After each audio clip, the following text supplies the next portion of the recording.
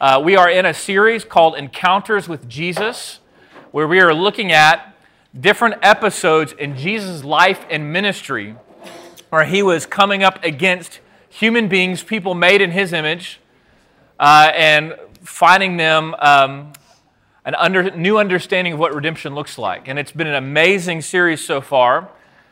We've seen a blind man healed. We have seen Jesus love children last week. And originally what we were going to talk about this morning was not on our original docket. And I thought, well, since Chad taught about children and how Jesus loves children last week, this week we talk about how Jesus got angry. That Jesus, there is this fascinating episode where Jesus comes into the temple and turns over the tables.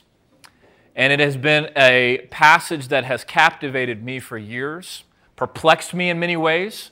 Perhaps it has perplexed you. And so we want to pray this morning that God would give us eyes to see His Son for who He is and why this is actually good news for us this morning.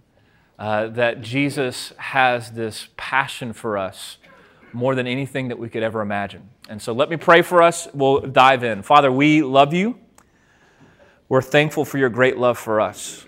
We're thank You for that this love stopped at nothing and sending Your own Son to die for us. We thank You that in Your love, in Your passion, in Your zeal for us, that You want us back. That when You see the sin that entangles us, the idols that we strive for, the way that we constantly turn away from You, that the anger and indignation that burns in Your heart burns for us because You love us, because You want us back. So, Father, I pray that You would give us eyes to see who You are this morning in the person and work of Your Son, Jesus. And as we try to seek understanding of this passage, that we'd leave this place with a greater depth of understanding of the cross and what You have done for us there. We ask this in Jesus' name. Amen. I want to begin by reading the passage. Again, I think it would be good to start there, and then we will kind of dive in. This is John 2. If you have a Bible, go ahead and get it out, or you can get out the sheet in front of you. John 2, I'll begin reading in verse 13. John writes, "The passage of the Jews was at hand, and Jesus went up to Jerusalem. In the temple he found those who were selling oxen and sheep and pigeons, and the money changers sitting there.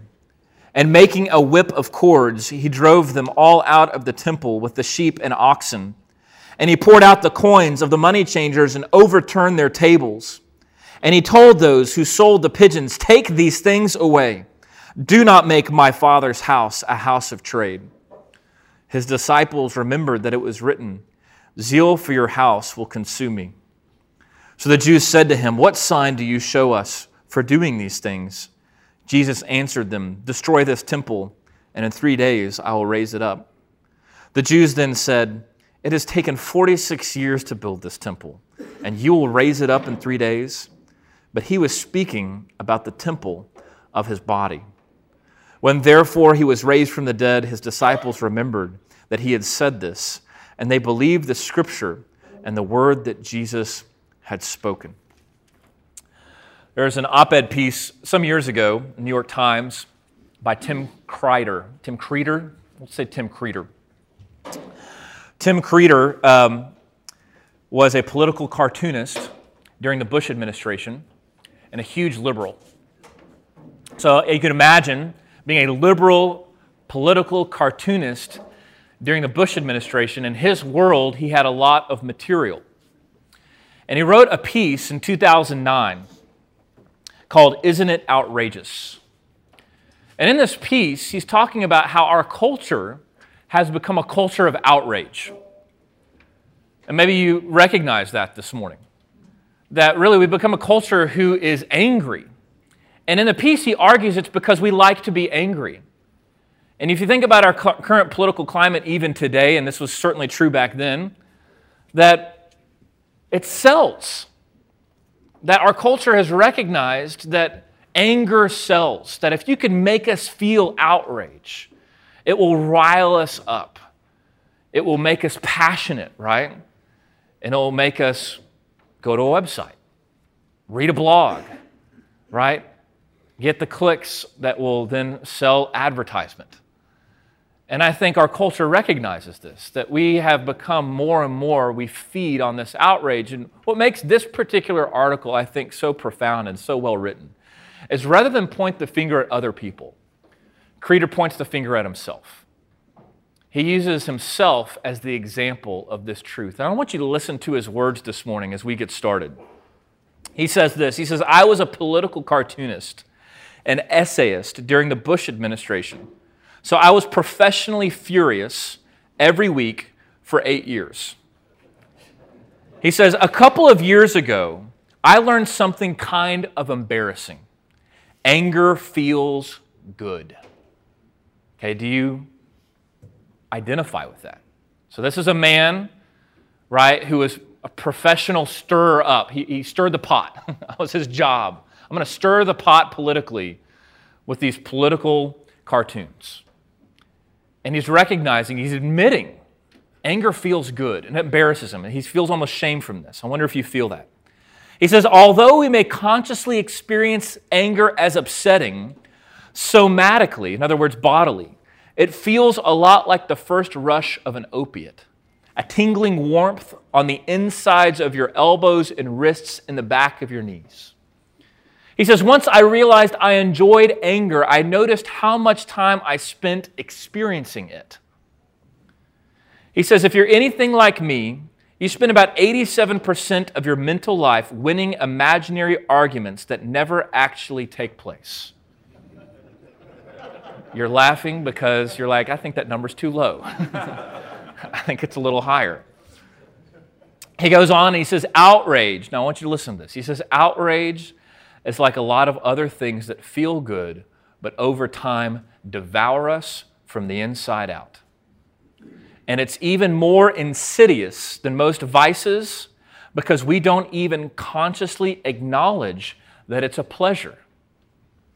So in other words, the reason why, and this is Creeder, but he's saying the reason why anger is so dangerous is that that we enjoy it, that we like being angry. Okay, well, why? Why would we like being angry? What would that do for us? I want you to listen. This is how he ends the article.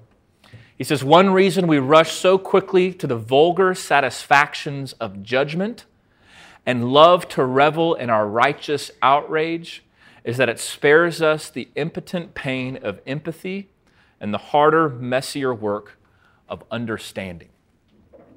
And I know he's a writer using lots of big words, and it's early. So let me put it this way. Anger is a form of self-righteousness. It makes us feel righteous. It makes us feel right. It makes us feel just and justified. And so when you are angry at somebody else, and we'll just use, we were talking about this earlier, traffic. The problem with being angry in traffic is that you assume every other driver on the road is an idiot, and you are not.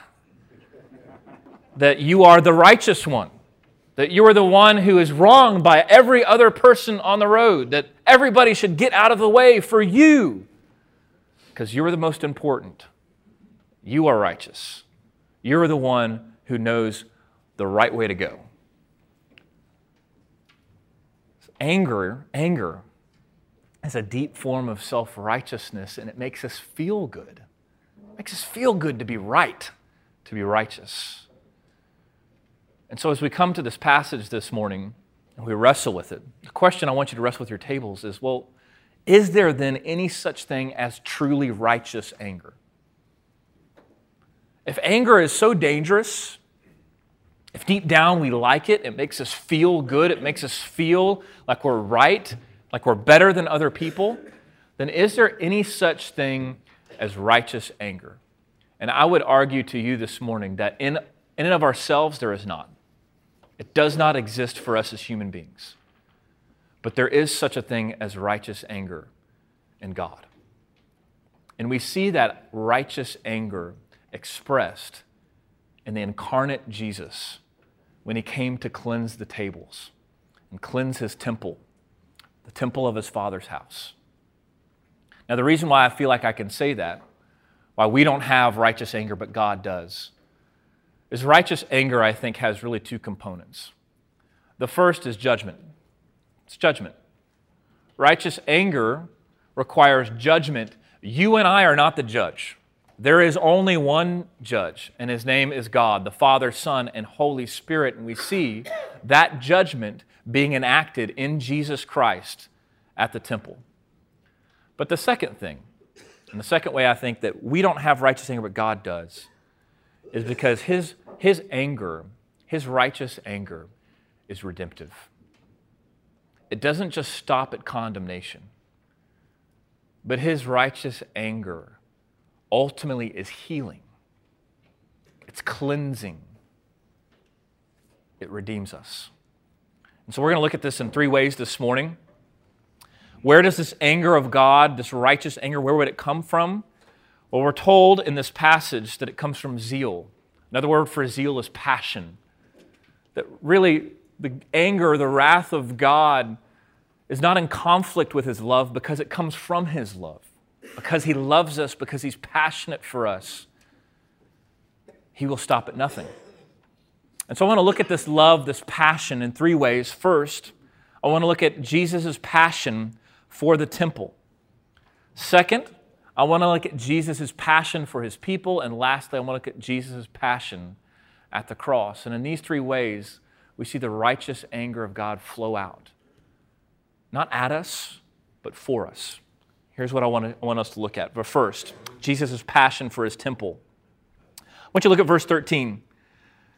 We're told it was the Passover, and Jesus goes to Jerusalem, verse 13, and he goes into the temple, and he found those who were selling oxen and sheep and pigeons and money changers sitting there. So again, you need to recognize what the temple was for, particularly at Passover. Right? The temple is a place of worship. It is the place of worship. It's the place where God's presence dwelled. Now for us, we recognize God's presence dwells everywhere. In those days, it dwelled in a place. His presence was there. It was the holiest place that existed. A place where his glory resided. Not only was it a place of worship and a place for the glory of God, it was a place of redemption, and especially at Passover. A place where they celebrated that God is a redeemer, and a place where they put that into practice. In other words, a place where they came in humility, recognizing their sin, and they came to sacrifice the blood of bulls and goats to make atonement for their sins. A place of worship, a place of redemption, had become a place of commerce. So as Jesus comes into the temple, expecting to find the glory of God, the worship of God, the redemption of humble sinners seeking atonement, instead he finds commerce. He finds people trying to make money off of religious practice. He finds people gladly buying into that commercial enterprise, completely missing the whole point of what redemption and what sacrifice was all about. And so many people, as they study this passage, they wrestle with what Jesus does next. I want you to look with me. Verse 15, it says, he made a whip of cords. He drove them all out of the temple with the sheep and oxen, and he poured out the coins of the money changers and overturned their tables. This is Jesus, meek and mild, making a whip and striking that whip in order to drive out these money changers. Making a whip and striking it at them, taking their coin purses and pouring them out, taking their tables and flipping them over. And many people, you see this and you say, that doesn't seem like Jesus, meek and mild. Is it possible in this moment that Jesus was angry? Can Jesus, the Son of God, who never sinned, is it possible for him to be angry? You'll read many theologians who will say, well, no. I mean, anger is a vice, it's a sin. No, he can't be. I think he was just making a point. Just trying to make a good emphasis. He didn't want people to forget it. Well, people didn't forget it. But what I want to submit to you this morning is I think if you read it plainly and you put yourself, imagine watching this, Jesus coming in, flipping over tables. I think he was angry, and I think it was righteous. Because I think in that moment, the Son of God enacted judgment on the desecration of the temple. Why? Because he is passionate for the temple. He was passionate for godly worship. He was passionate for redemption.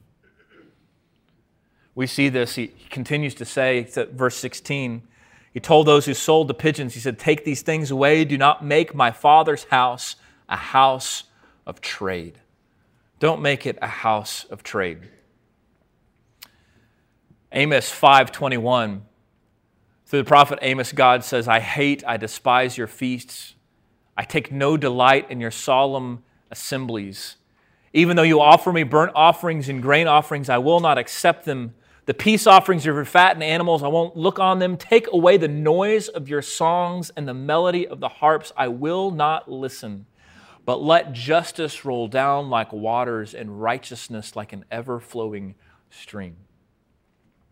Jesus, the Son of God, is looking at his temple desecrated.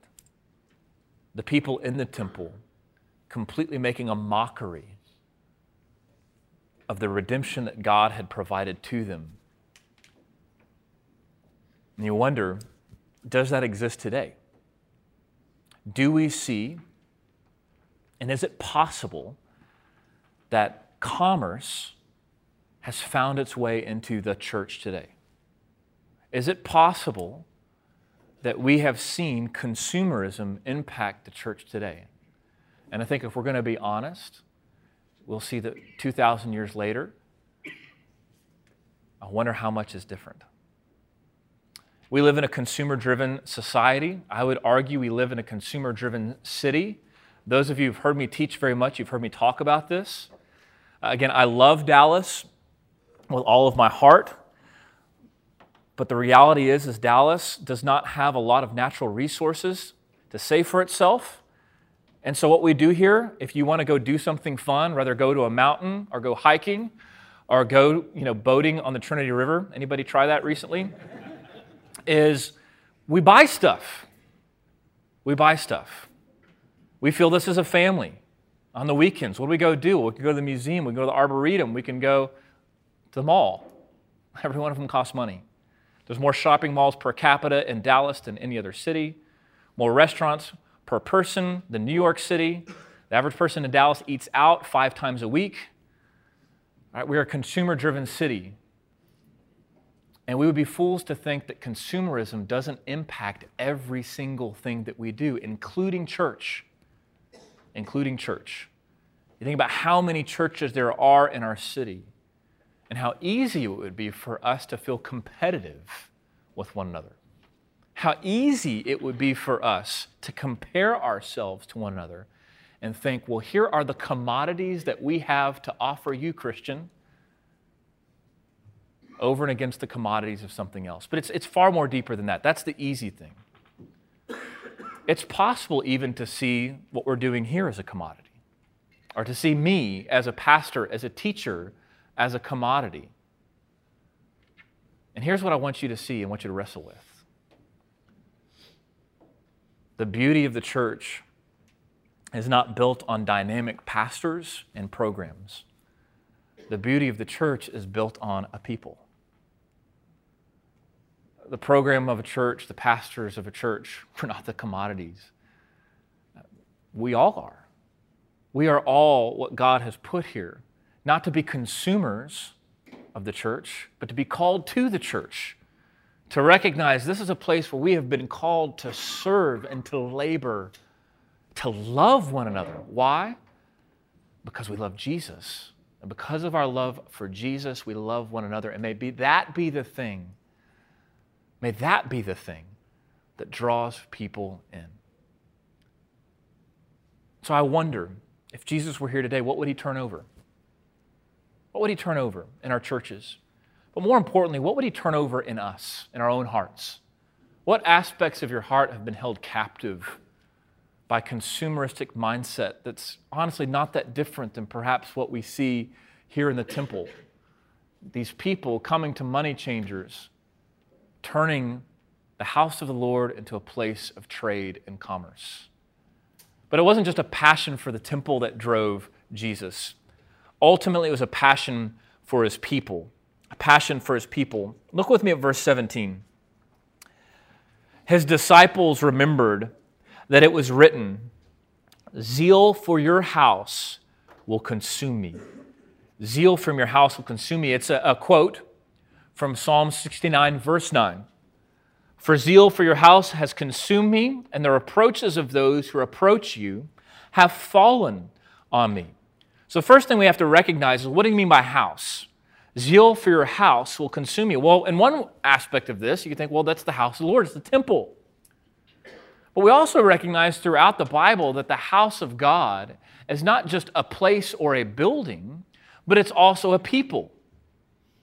And we see this most profoundly in the New Testament, where Paul says in 2 Corinthians that we are God's temple because God abides in us. He dwells in us.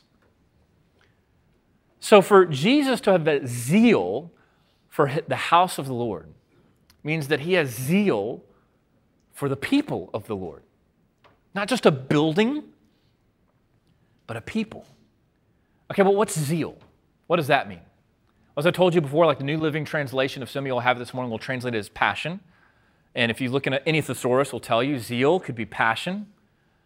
But the Hebrew word, so remember, this is a quote from Psalm 69. The Hebrew word for zeal commonly described the jealous passion of a husband. Not just any kind of zeal, not just any kind of passion, but the jealous kind. The jealous passion of a husband. In other words, jealousy. Jealousy will consume me for the house of the Lord. Now, some of you this morning are saying, okay, now first you told us that Jesus is angry, and now you're telling us he's jealous. I don't really know what to do with that. Let me show you what I mean. I want to show you why the fact that Jesus is jealous for you is such great news. This is Exodus 34. Exodus 34. In Exodus, if you know the story of Exodus, God gives the law in Exodus 20, the Ten Commandments, through Moses. The people receive the law, and then what happens? Well, rather than worship God, they decide to make a golden calf and bow down at the calf. They make an idol, and they worship the idol instead of God. Why? They feel like God's abandoned them and he can't be trusted. They no longer trust in the promises of God to redeem them, so they worship something else. We do the same thing, by the way. At times, we fail to trust in the promises of God to redeem us, and so we'll turn to other idols. That's what they did. So Moses destroys the 2 tablets, and God in his grace says, let's try again. I want you to take 2 tablets just like the first, and I'm going to bring the law to you again because I'm a gracious God who loves you. In Exodus 34, after they've committed this treasonous act of idolatry, it says this, God said, "Behold, I am making a covenant before all the people, and I will do marvels, such as not been created in the earth or in any nation." Okay, what's a covenant? A covenant is a promise to death. It's a vow. It's a marriage vow. Till death do us part. God is making a marriage vow to his people, a covenant that says, I will be your God and you will be my people, and I will stop at nothing to bring you to myself. Verse 11, Exodus 34, he says, "Observe what I command to you this day. Take care, verse 12, lest you make a covenant with the inhabitants of the land. You will tear down their altars and break their pillars and cut down their Asherim. For you shall worship no other God, for the Lord, whose name is jealous, is a jealous God. In other words, God is saying, look, you have just worshiped an idol. And rather than crush you, I'm coming in love and I'm retaking vows to you. I'm having yet another marriage ceremony to you. And out of love, I'm making a covenant with you. But here's what I'm asking you to do. Give up your idols. Turn from these false gods and turn back to me. Tear these pillars down. Why? Because my name is jealous. And I'm a jealous God. He's jealous because he is a husband who loves us, who wants us back, who sees us being an unfaithful bride, who's constantly turning our backs on him and pining after other gods, constantly pining after other idols. And he's looking down at us in the sin of idolatry, and he's jealous. He's jealous because he wants us back. And what I want you to see this morning, brothers, is his jealousy is not weak. His jealousy is powerful. He doesn't sit back and complain in his jealousy and whine, but he takes his jealousy all the way to the cross. Remember, I said there's two aspects, two reasons why God's anger is righteous and ours isn't. The first is that he's judge and we are not. The second is that his anger ultimately is redemptive. And this is where we're going to end this morning. That this passion that Jesus has for us was ultimately fulfilled at the cross. His passion, capital P at the cross. I want you to look at verse 18. So the Jews said to him, so we're back in John 2. John 2, verse 18. So the Jews said to Jesus, they just watched this happen. Jesus turning over tables, cleansing the temple, pouring out money bags, saying, do not turn the house of the Lord into a house of trade. So they say, well, what sign do you show us for doing these things? In other words, by what authority do you have? What gives you the right to come in here and do this? And this is what he says. Verse 19, Jesus answered them, destroy this temple, and in 3 days I will raise it up. In other words, not only do I want to cleanse this temple, not only do I want to turn over the tables in this temple, I want to tear the temple down, destroy this temple. 3 days I will raise it up. Of course, in hearing this, they have no clue what he's talking about. Not his disciples at the moment, not any of the people who were there who witnessed this. Verse 20, they said, it has taken 46 years to build this temple, and you will raise it in 3 days? So don't get it. Jesus, what are you talking about? Here's what he's talking about. Verse 21. But he was speaking about the temple of his body. When therefore he was raised from the dead, his disciples remembered that he had said this, and they believed the scripture and the word that Jesus had spoken. See, in this moment, his disciples could not possibly fathom what he's talking about because it hadn't happened yet. But some years later, Jesus dies and rises again. They remember. Here is Jesus destroying the temple of his body, and in 3 days, he raised it up. In 3 days, he raised it up. Gospel of Matthew, Jesus tells us this. He says, I tell you something greater than the temple is here. Jesus is the new and greater temple. Remember, the temple was a place of the worship of God, right? The glory of God resided. Jesus is the new and greater temple. The glory of God resides in him fully. He is fully God, right? Fully man. But it's a place where redemption happened. A place where the blood of bulls and goats made atonement for the sins of the people.